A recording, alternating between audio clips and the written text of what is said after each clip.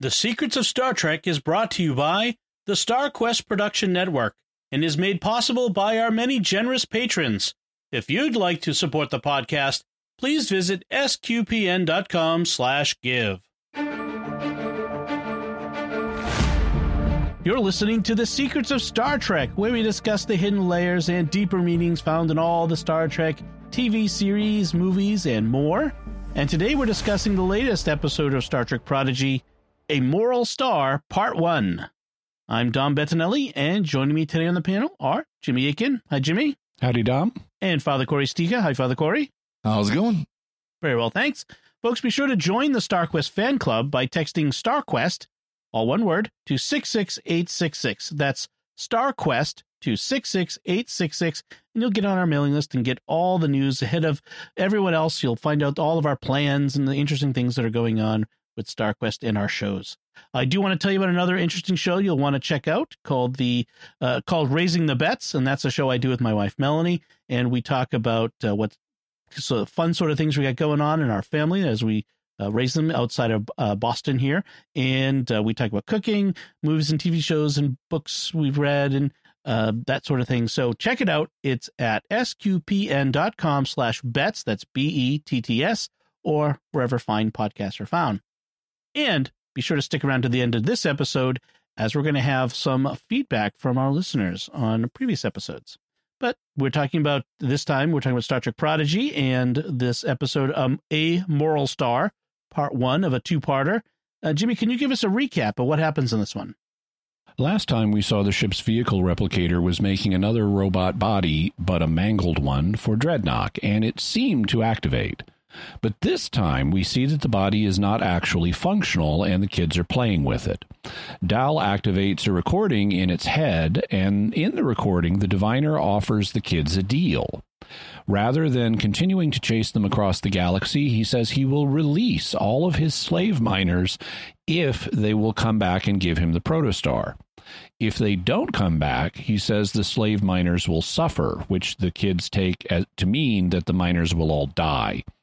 Faced with a tough choice, the kids decide to go back, but they plan some kind of daring rescue operation to save the miners, the details of which are hidden from the audience. When they get there, the diviner says, "I am altering the deal. Pray I do not alter it further," and demands that they let Gwyn go with him. Gwyn feels responsible for letting her father capture the kids in the first place, and she agrees to go with him in exchange for the diviner's own ship, the Rev 12, so that the kids and the miners won't be stranded on the mining asteroid. The diviner agrees and frees all the miners. But as he, Gwyn, and Dreadnought are leaving on the protostar, he destroys the Rev 12's power generators. This causes the asteroid to lose artificial gravity, and when the batteries run out, its force fields will shut off and they will all die from lack of oxygen. Gwyn tells her father he's a monster, but she still engages him in conversation because he's been telling her that there's some hidden truth that she isn't aware of that somehow justifies all of his actions. The diviner starts to mentally link with her, but realizes she's holding something back. And indeed she is, because we cut back to the asteroid and learn that Gwyn's actual job is to stall the diviner long enough for the rest of them to put their daring rescue plan into operation. The end. Right. Which we're still not quite sure what rescue plan is. Details were hidden from the audience. Yes, that is a classic Star Trek trope, by the way. That's to hide the plans. And they show they have the classic montage of where they're doing things, although they only have, what do you say, 24 hours to get back to him. Yeah, it was one day or one day cycle, or however they put it. Yeah, although they make it seem like, oh, they're tired, they're sleeping, they're having meals, it's days. So it's kind of funny that they did that. They're kids. Yep. Yeah, they get tired. So a couple things. The title, A Moral Star, is an anagram for Tars Lamora, which is the asteroid planet place that they're at, the asteroid field. I think it refers to the whole asteroid field. So, which is interesting. I'm not sure why. But also the writing credits for this episode is the entire writing room. I find that interesting. Why they've done that. This is not the season finale, so this isn't a where we're wrapping up, and we want to thank everyone by putting all their names on it. Oh, that's not what controls who gets writing credits. Yeah, right. You don't get a writing credit unless you satisfy the Writers Guild of America guidelines. So the reason these people got writing credits was because they contributed to the writing of this in a substantial way that demands that they have a writing credit. Right. So it's curious. There's at least 1, 2, 3, There's 4, 8 7, writers listed. 8. Yeah, I mean it's a lot of writers, and so many cooks spoil the broth. I mean, what do you think? Does I it thought suffer? this was good. Yeah. And it might be as simple as, one writer wrote one of the little flash scenes, another something like that, where they wrote, one segment of the show, but it was all because it doesn't look like things that were cobbled together. We've watched episodes where it's pretty clear. You can see that things are, cobbled together and glued together. And this flowed fairly well, I think. Yeah, I agree. Now, it's a usual length for this series. It's 30 minutes of animation, but because there's so much montage time in this, 21 minutes of animation plus 3 minutes of credits. Yes, thank you for the clarification. But but there's so much montage time. There isn't a whole lot of stuff to talk about that actually goes on. There isn't a whole lot of. I should scroll down to my notes on the stuff. Yeah. I mean, there is some stuff to talk about. So, we're not going to end the podcast after 6 minutes, but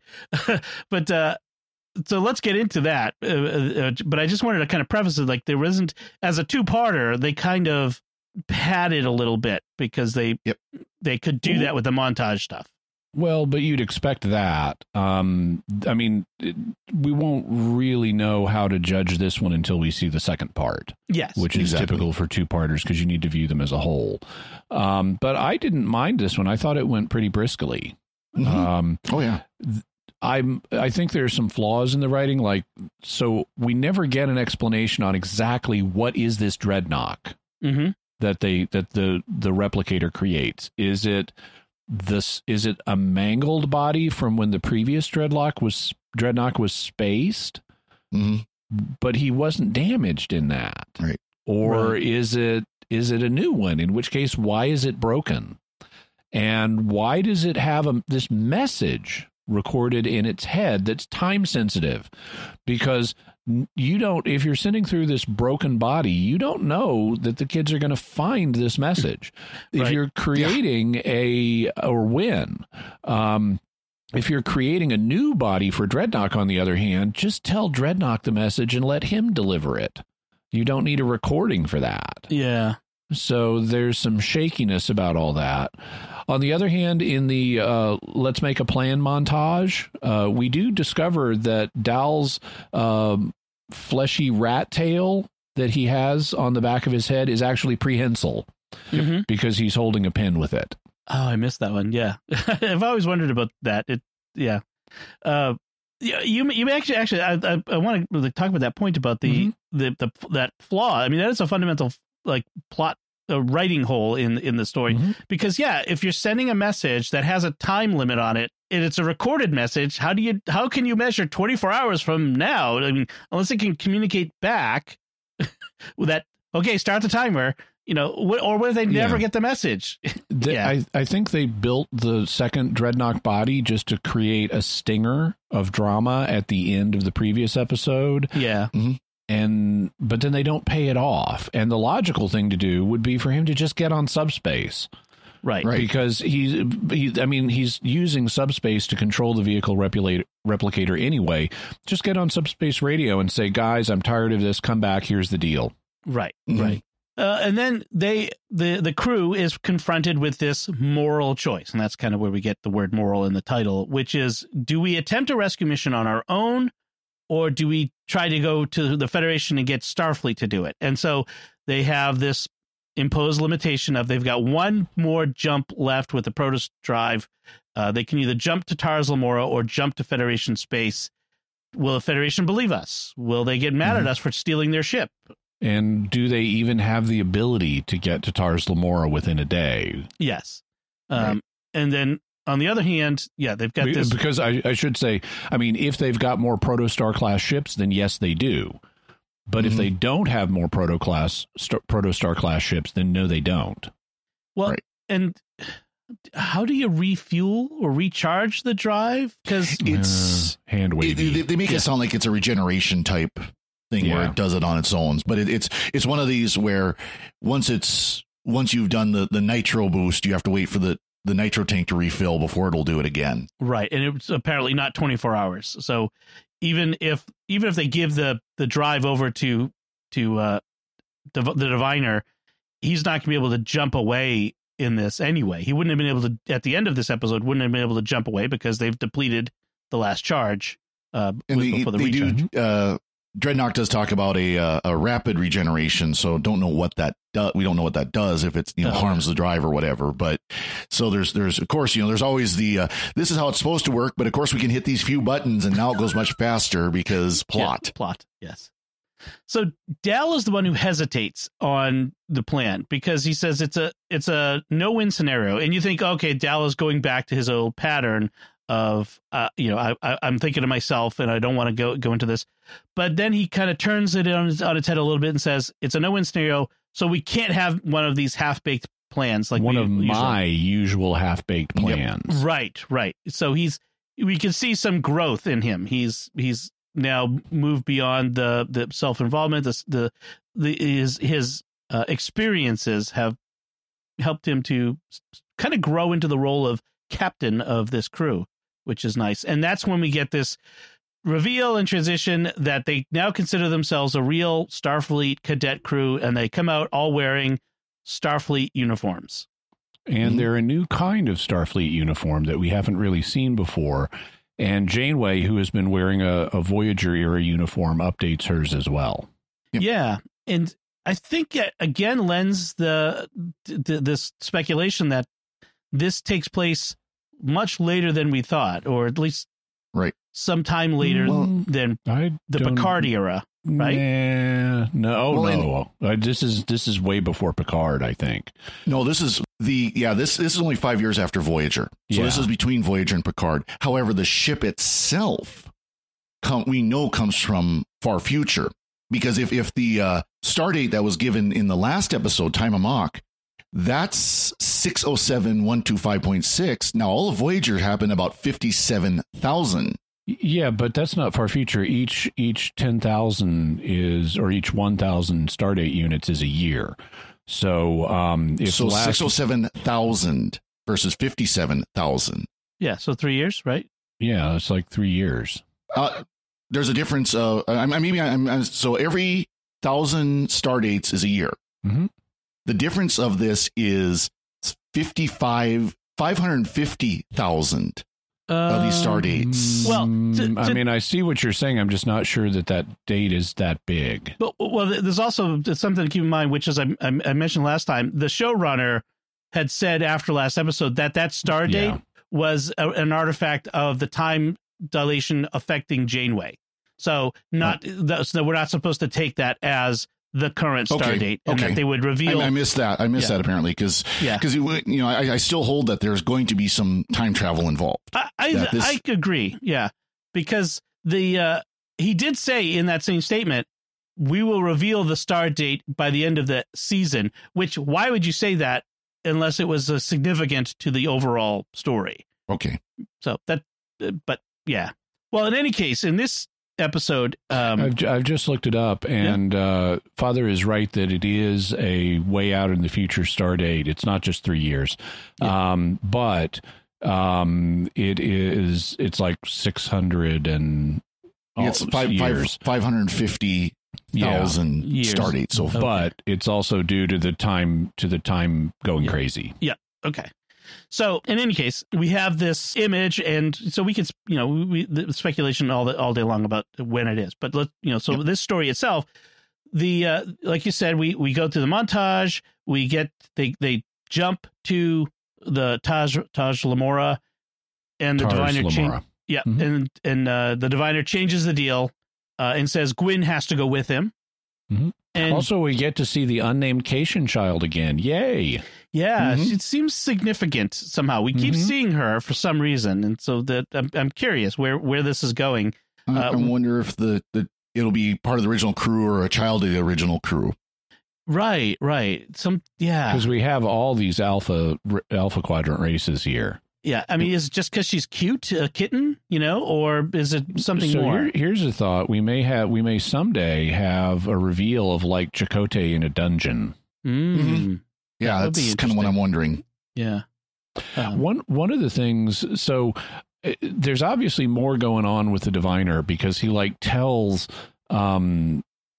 Gwyn that some causes are bigger than both of us, and he's talking about there's some greater moral purpose. He really does not like the Federation. He says that they tell lies and they're hypocrites, and that may be a partial truth. It certainly has been in the past, right? Yeah. But I was thinking about his character arc because they've been planting the seeds of like there's a division between him and Dreadnought. So Dreadnought is more like an ideologue fanatic to whatever their ideology is, and the Diviner has at least more moral complexity than Dreadnought does. And when he initially took Gwyn with him, I said to myself, they're setting us up for a redemption arc for him. But then he destroys the Rev 12's power generators, and that's going to lead to the death of everybody. And Gwyn calls him a monster and says, you promised to let them go. And he said, I promised them their liberty. I did not promise them their lives. Mm-hmm. Yeah. And that is irredeemable, right? By anything except death. So I thought they were going to give us a redemption where we get to look at him through a new lens. But if he's doing, I promise to let them go, not to not kill them, that can't be redeemed by anything but death in dramatic terms. That sort of thing always reminds me of Schwarzenegger's movie Commando. Where's Solly? I let him go, and he had dropped him off a cliff. Yeah. It's dark for a kids series like this, like a Nickelodeon series. That's a kind of a dark villain. We also get evil Janeway in this because as soon as the Diviner gets on board the Protostar, Janeway pops up and like, Clippy or something to give him moral nags. And it's like Dreadnought removed this Starfleet distraction, and Dreadnought just reprograms her and activates a dark version that they apparently had loaded into the computer's memory. It's just like they pulled her from the Mirror Universe version. That's what I was just thinking too, yeah. Which is similar, Mary Alpha points out, is similar to when the Doctor on Voyager had his ethical subroutines deleted in Equinox, the two-parter. He had moral ethical subroutine problems a lot, actually. Yeah, exactly. Those needed to be duplicated and backed up somewhere, I think. Yeah. So, yeah, that's interesting. Yeah, he double crosses them and then double crosses them. So first the double cross is when he forces Gwyn to go with them, and then the double cross when they destroy the generators, and they have to the crew, our little crew, play acts at being all upset and we're dying, and then once they're far enough away, they reveal that they've double crossed. Their part of their plan was to steal the Protostar and shove it inside of Murph, which I think is awesome because Murph is indestructible. Set up, he's indestructible, so okay, he can hold a Protostar inside of him, and then shoved him in a zero casing, basically. Yes, and they've also got thruster packs because they anticipated the loss of gravity. Right. So yeah, that's a lot of fun. I love Murph. I think there's more to come from Murph. To see sort of the infinite bag of holding, essentially at this point. So we'll see how that goes. And then that kind of ends, and it felt like you said. I mean, there was a lot of cool, good things going on, but it felt like it ended very quick. But it was a regular length episode. Well, and that kind of brisk pace means it's enjoyable, because when it's not enjoyable is when you notice how long it's taking to get through this. Right. The essential plot we have here is what's known as a caper plot, where now often caper plots involve criminal activity, like in Ocean's 11, for example, is a classic caper plot where you you're going to knock over this casino, and we get to see the plan, and then we get to see how the plan goes wrong and has to be readjusted on the fly, and ultimately the heroes win and they walk away with their money. And then a spoiler happens that I won't spoil.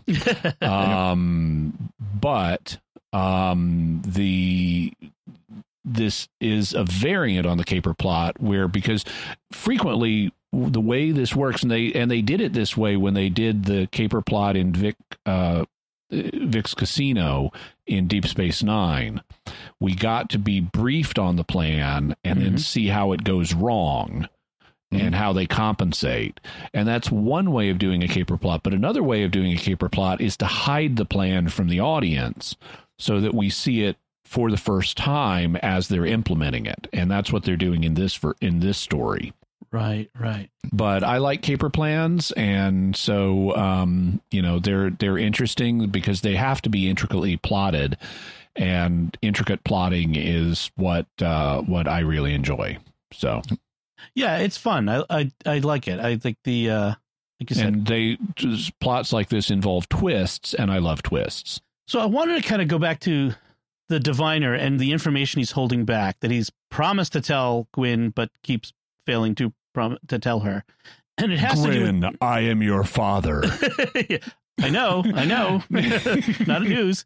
And he apologizes for leaving her behind on the living planet that was going to kill her, and taking says that was a mistake. Yeah. But he keeps saying like there's a whole we need to be saviors of our race, and there's this whole story having to do with them being the last two of their kind, and he is on a type of life support to sustain him. He created her as his progeny, but that's apparently shouldn't have been part of the plan, at least according to Dreadnought. But it does involve the protostar somehow. Any thoughts on that? I mean, is there enough to really kind of build anything off of that yet? Or there's just still too many holes? I think we need more data. Yeah. Yeah. I mean, I keep going back to this idea of that time travel is going to be involved. That's the only thing I keep coming back to, that like maybe he's planning on using the protostar, since it can travel through time, to go back and save his species. I don't know. I mean, that's just a off the top of the head guess. I mean, yeah, I can imagine ways to fill in the rest of the story, but I don't think we have enough clues to predict it with certainty at this point. No. Or even reliability. But he's apparently he and Dreadnought are apparently beholden to some kind of ideology that they refer to as coming from the Order, whatever the Order is. Right. Okay, so I guess there's not much point in talking more about that until we get some more from them in the next episode, which is the last episode of this part of the first season. As mentioned before, Paramount is mid-season cliffhanger. Yeah, they're splitting up the season into, I think, 10 episode chunks. 10 and 10. 10 and 10. Yeah, and then we'll come back in the fall sometime to the rest of the next part of the first season. Which is actually nice that we're getting 20 episode seasons, because we normally don't get that on a lot of shows. Right. But this has been picked up for a second season, so that means we should have at least 40 episodes of this as a story arc. Yep. I'm going to guess that when it airs on Nickelodeon eventually, that it will be 20 episodes in a row. They're not going to split it like this. And that's why they're doing it like this. So yeah, it is kind of nice to get it like that. All right, so to be continued to part 2. Father Cory, did you have any other thoughts on this episode? Well, I got a kick out of Janeway's getting the crew into coffee. Yes. Yeah, of course, even Hollow Janeway has to have her coffee, and she's getting the crew into it. And then, of course, you got Gwyn wearing cat boots now. Yes, cat boots. In cat boots, instead of in cahoots. Yeah, right. Jimmy? So I don't write a lot of fiction. I have written some, but these days I don't have time for it. But I keep a little note file of ideas, including names for species you might find on other planets. Mm-hmm. And one of the names on the list, because just, people, when they meet a new species, like when the New World was discovered here on Earth, you would find things that, oh, this looks similar to this other animal we have back in the old world, but it's different in this way. So they would take the name of the old animal and modify it to fit the distinguishing characteristic of the new animal. And so that's why we have, like, there's a difference between North American hedgehogs and European hedgehogs or opossums or whatever it is. And so I have this list of adjectives and list of creature names, and one of the creatures on the list is the snot weasel. Because there's no reason lots of life forms here on Earth use mucus like all over their bodies as a protective thing, especially among ocean creatures. So if you found something like a weasel on another world, but it was covered in snot, it would be the snot weasel. And I liked in this, when they're talking about how they've just been acting once the diviner is gone and they drop the pretense, and they talk about how much fun they had acting out those parts. Jankum Pog, and I think his last name must be a reference to pig. Yeah. Because of Tellarites are like pigs. But Jankum Pog says, Jankum takes to acting like a puss hog takes to phlegm. and I thought, there you go. Same kind of thought pattern. Snot weasels must be a native species to Tellar.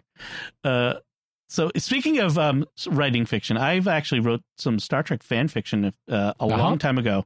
If you go to my website, betnet.com/Star Trek, you'll find 2 stories I wrote in the Star Trek universe 20 years ago. I'm looking at the dates on it now. I'm like, oh my gosh, that was a long time ago. Who knows if it stands to test of time. I was going to say, you actually still want to promote it? If someone wants to read it and tell me what they think, I'd love to hear. But kind of fun. All right. So if that does it for the discussion of A Moral Star, we could get to our listener feedback.